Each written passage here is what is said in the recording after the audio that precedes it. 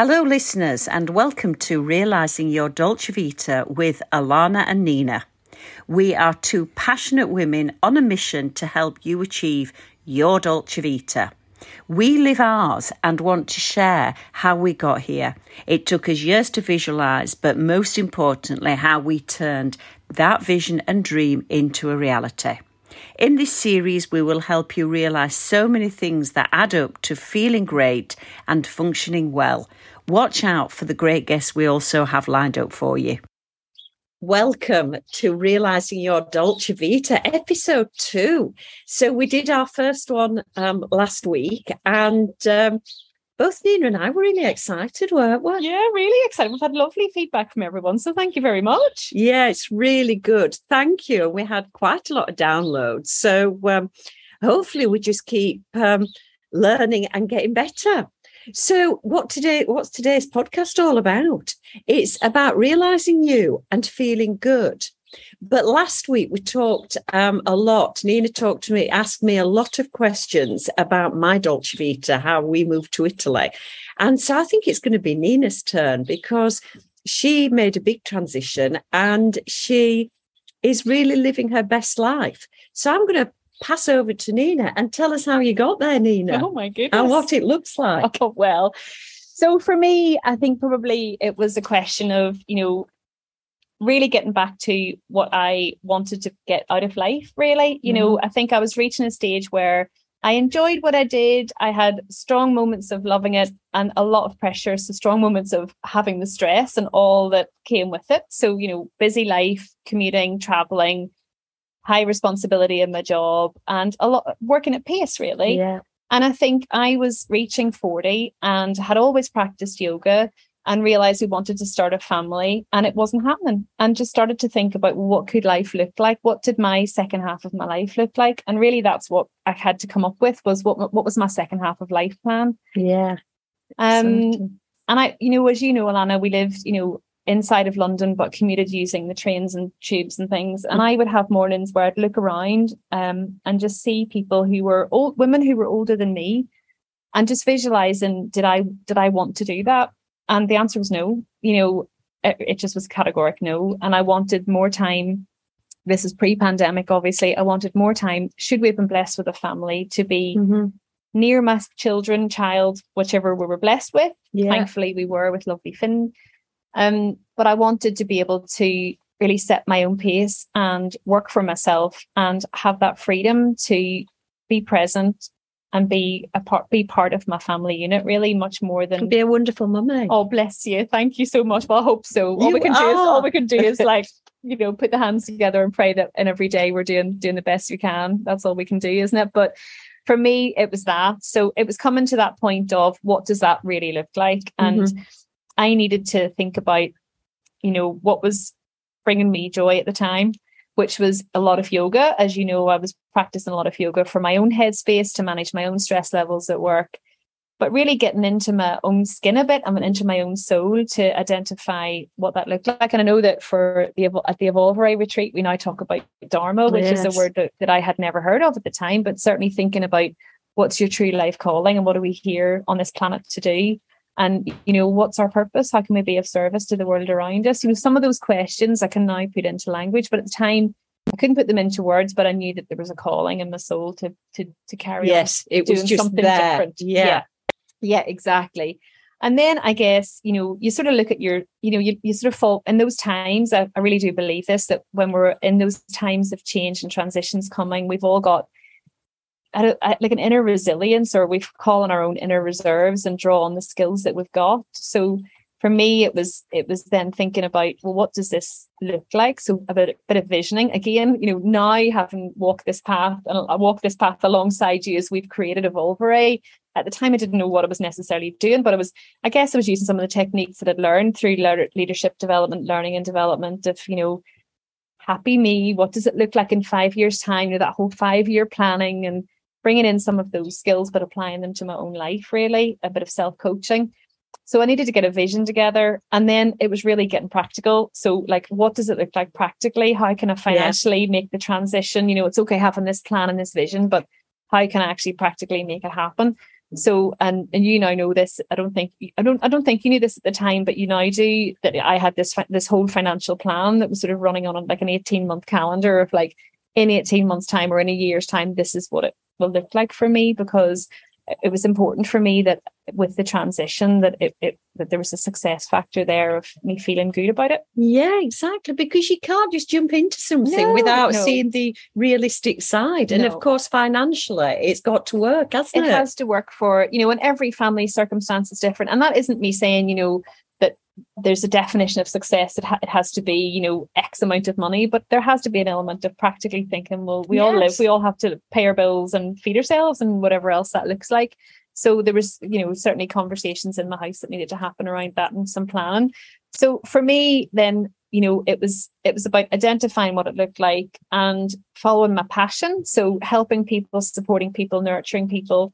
Those are my passions. And I feel like I had that in my previous career, and I now continue to do that with what I do now. And that for me is, a balance between my family life and what I offer the world in service. That is me living my best life, I think. And I always think the wonderful thing was, of course, you got pregnant with the beautiful Finn when you were in your notice period. When I was in my notice period, I know. Amazing. I know, exactly. So, there are lots of things that I'm so grateful for, but that time really was a blessing, for me we were trying for quite a few years, and I did all the things, all my yoga, all acupuncture, all the holistic things that people mention, and certainly Varsha Khatri, who we work with now through Evolve Array through her business Illuminated Health, having that Ayurvedic nutritionist really helped supported me really to get my body in the best place. But people will say, oh yeah, on your notice period, I suppose you're less stressed.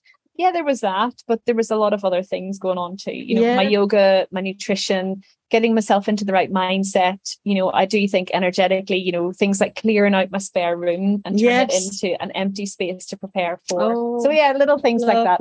All of that, I think, allowed me to then, to really allow the vision of this family unit to come together for me. And we were blessed. It doesn't happen always that way. I'm not saying it's easy for everyone, but we are grateful. Yeah, well, I'm certainly delighted you got to where you are, because we work together, and it's so precious because we have so many similar passions. Yeah.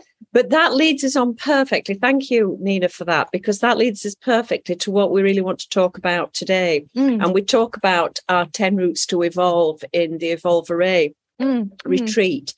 And overlying those things is feeling good and functioning well. Yeah. And it's all about you and feeling good. So first of all, I want to start tell me, Nina, when do you feel at your very best? Oh, yeah. I feel at my best when I'm in balance, when I'm rested, when I can stay really connected with myself and stay really grounded. And when I can just be myself, when I can just, let all my great bits show, but all my not so great bits are accepted by me, by others, that kind of sense of connection is really important to me, both connection with myself and then connection with others. I love that. That's when I'm at my best.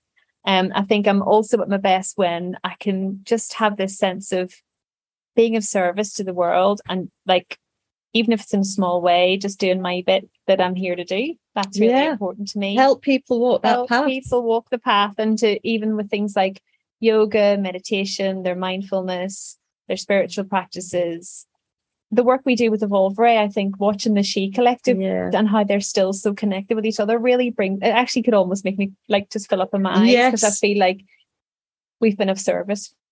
So that's amazing. Fantastic. I totally agree. It fills your heart with joy, doesn't it? Mm-hmm. And what are the key components that add to feeling great? Because it's not just one thing. You talked just then about a few things. What are the key components that actually make that happen? Yeah, I think it's a really, because that is different for everyone, isn't it? And that's part of the reason why when we sat down to shape Evolve Array, Alana, you'll remember we were like, right, what are the things that you've done? What are the things that I've done? What would have helped us? And then how could we have moved that? If we'd have been able to rewind in time and give ourselves advice, what would we be saying? So like, I think for me, the things that bring me back to myself and make me feel good are obviously yoga and meditation are big parts of me feeling good. I think moving my body, staying active is really important. Staying connected is really important as well for me. But even simple things like having a gratitude practice, journaling, all of those things keep me steady and keep me feeling good. And just, but yeah, and the other thing for me at the moment is rest. You know, I think that's really, especially at the moment as we come out of pandemic and we have a lot going on in the collective consciousness, I think it's important for us all to really tune into our internal landscape and just take rest when it's needed and be okay with it and not feel guilty about having a bit of a rest. Absolutely. I could talk about this forever, but that I love my afternoon nap. I love a nap. I love a nap. And I do. And we shouldn't feel guilty about that. You know, it's the rhythm of nature, isn't it? So there's nothing wrong with that. Good for the soul. Yeah, exactly. Good for the soul. Love a wee nap. Okay, so no, absolutely. Now, also, Nina, we've talked about feeling good and being ourselves.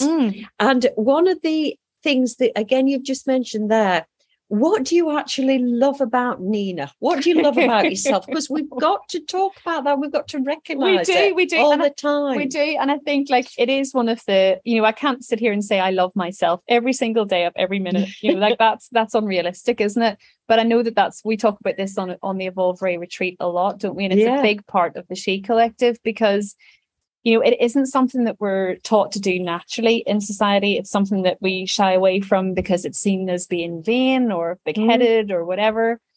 And it's been a real journey for me to get to that acceptance place for myself. I've always been sensitive, and now as an adult can recognize that I am full-on highly sensitive person.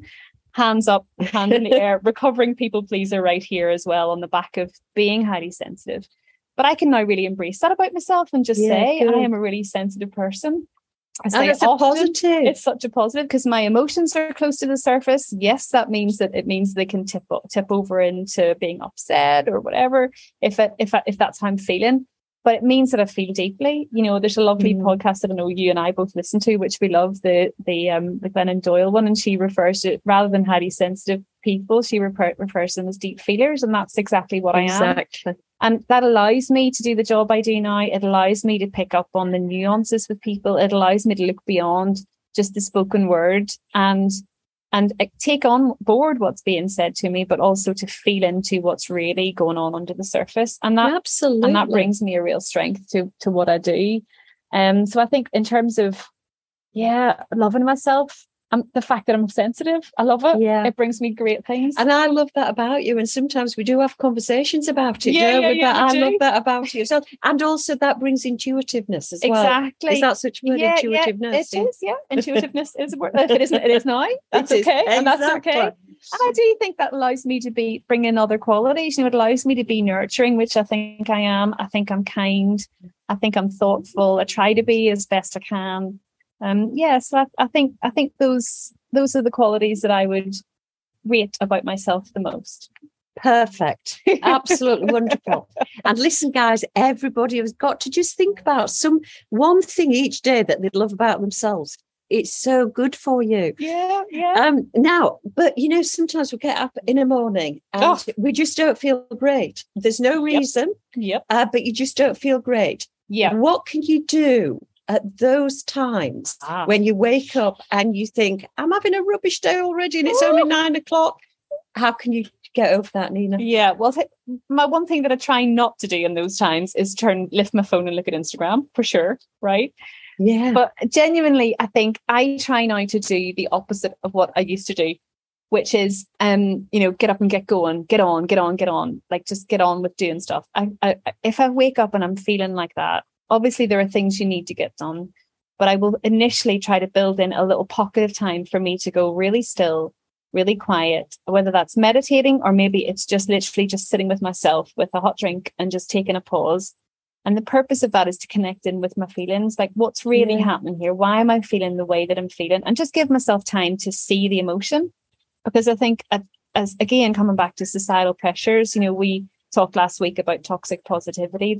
We often have this sense of pressure to just not show what's perceived as negative or not show negative emotions in favor of just putting on the smile and getting on with it, right? And I feel like I spent a lot of my life having learned that, doing it really, really well, but at my own detriment. And I think it's really important now for all of us just to say, well, this is how I'm feeling. I'm feeling angry. I'm feeling sad. I'm feeling down. And initially identify with that feeling so that it can be seen, almost like a small child that's been given space to be seen. It doesn't have to rule the roost. It doesn't have to take over the whole day, but just to be seen initially, to understand it's there.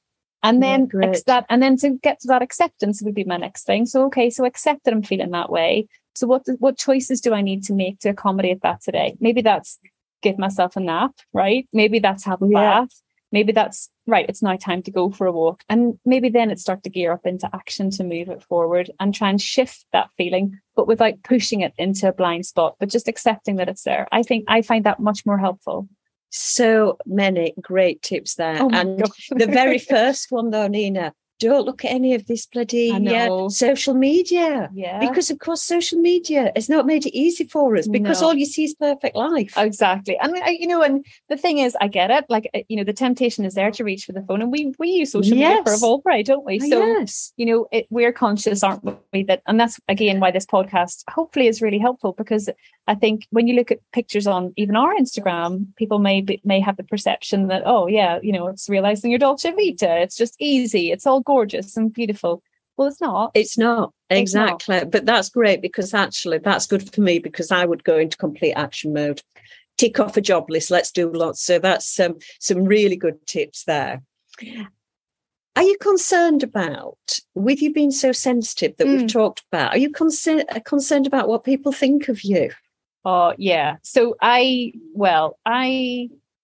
this is work in progress for me. And to be honest, it probably will be until I take my last breath. However, I feel that, for me, because I'm highly sensitive, it means I've always got this radar. I'm tuning into other people's perceptions all the time.